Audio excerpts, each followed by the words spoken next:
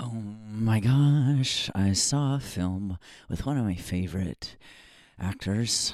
Her name is Tilda Swinton.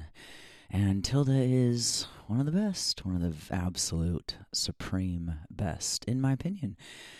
The film is called The Human Voice, and it is a short film. And I saw it at the Dark Side Theater, the locally owned, independent movie theater here in town that is my favorite place to go. It's one of my favorite places to go. I love this theater, and I saw The Human Voice in a double feature situation because it's a short film with another short film, Pedro Almodóvar's film Strange Way of Life. Maybe we talk about that next week because, well, yes, I loved it. Okay, but we're not talking about Strange Way of Life. This week we're talking about The Human Voice with Tilda Swinton. I absolutely loved it, and there's so much in the film that I related to and that resonated with me about my own life. But I just want to get to the point and talk about one central aspect of the film, which is control.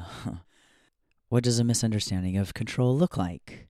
It looks like Tilda's character, the woman, as she puts it, not being able to be funny in relationships. There's a part in the movie where the woman says it's very inconvenient how she, for some reason, always loses her sense of humor when she's mad about someone.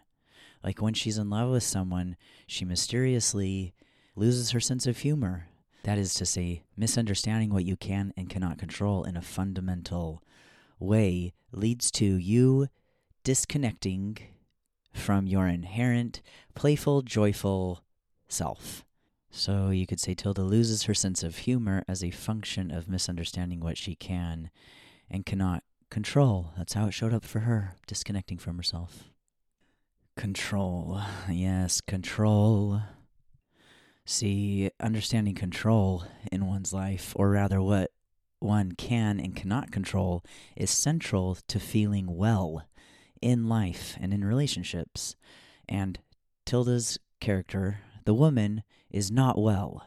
And a perfect example of this is in the beginning where she buys the axe, which is a part of this whole phobia that she has of stabbing her partner with a kitchen knife when a kitchen knife comes out of the drawer when they're like preparing a meal.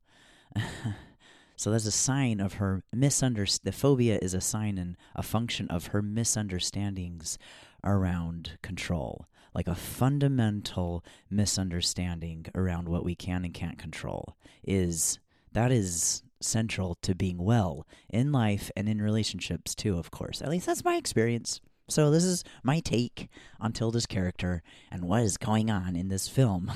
And it's about control in that way. So a quick symbol for healthy relationships when it comes to control is a water molecule. Okay, so a healthy relationship between any two people in any relationship or situation in life can be symbolized by a water molecule. And the two people in the relationship are symbolized by the hydrogen atoms, independent, whole, each a hydrogen atom. And they are bonded together with an oxygen atom. See, the two hydrogen atoms are not trying to they're not dissolving into each other. They're not disappearing into each other. It's not H2. It's not a gas. It's water. The hydrogen atoms are independent and whole and bonded to the oxygen atom. The oxygen atom being the nature of the relationship. Water. Water is life. See how nice this symbol is? Water is life. Why do we say that? Because water is required for any organism to survive. So I would say likewise, any relationship to survive, to be well, it needs to be like water. It needs to be like a water molecule and not a gas, not H2. It's got to be H2O. Okay, this is kind of like talking about codependency too, but I don't want to talk about codependency. That's very relevant here.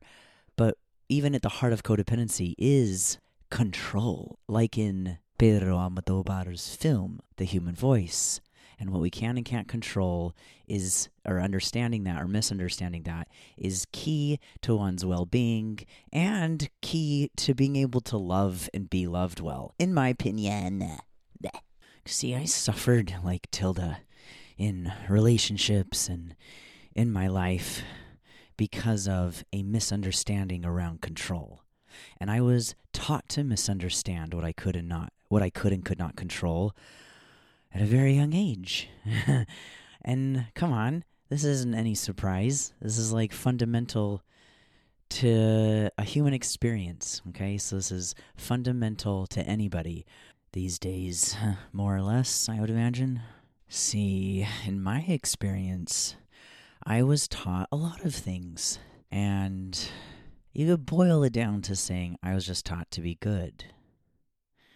But it really confused my sense of what I could and could not control. And it has led to a ton of suffering and unhealthy relationships. Suffering's not funny. I'm laughing at myself, though, because that's what I work on now, really. When I encounter lots of things, I try to ask myself what I can and cannot control. Because I'm not kidding. It's very simple, but it's not. Simple does not mean easy to do. And I was taught faith, divine nature, individual worth, knowledge, choice, and accountability, good works, and integrity, and virtue. What's wrong with being taught values? Huh? What's wrong with being taught good? To be good, and to be taught values? Nothing. Except if they are used as a mechanism to scramble my understanding of control. And in my experience, I was taught a lot of things that seem on the surface valuable, and sure, yes, of course they are. Of course, one needs values, but in my experience, a lot of what I was taught in the name of being good confused my understanding of what I could and could not control, and that made it really hard for me to understand what it meant to love, like what love really was and is. And how to be loved and how to give and receive love in a way that I was well. Control. Yeah. Misunderstanding what I can and can't control for so long made me mistrustful of my wants and desires. It led me to fear my feelings, and fundamentally it disconnected me from the experience of just who I really am. And that is a lonely experience. Who else has felt very lonely? Oh my gosh. Loneliness. See, loneliness, being good, control, misunderstanding what we can and can't control, it's all related. And being unwell in life and in relationships. At the heart of it, like at the heart of this film, is control. I just keep talking about it, but I gotta wrap it up, okay? So I'm going to read a poem by Mary Oliver entitled Wild Geese. You do not have to be good. You do not have to walk on your knees for 100 miles through the desert, repenting. You only have to let the soft animal of your body love what it loves.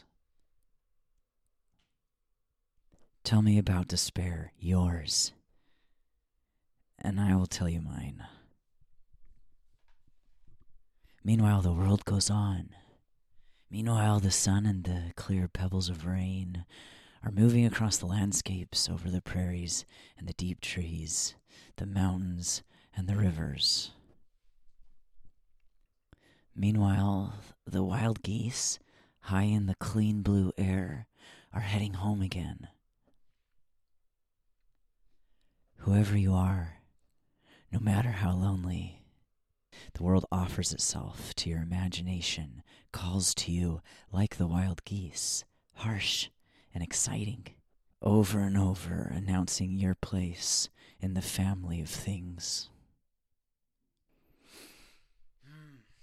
Okay, that's all. That's all for today. That's all, little babies. Talk to you next time. Thanks for being here. Love you. Bye bye.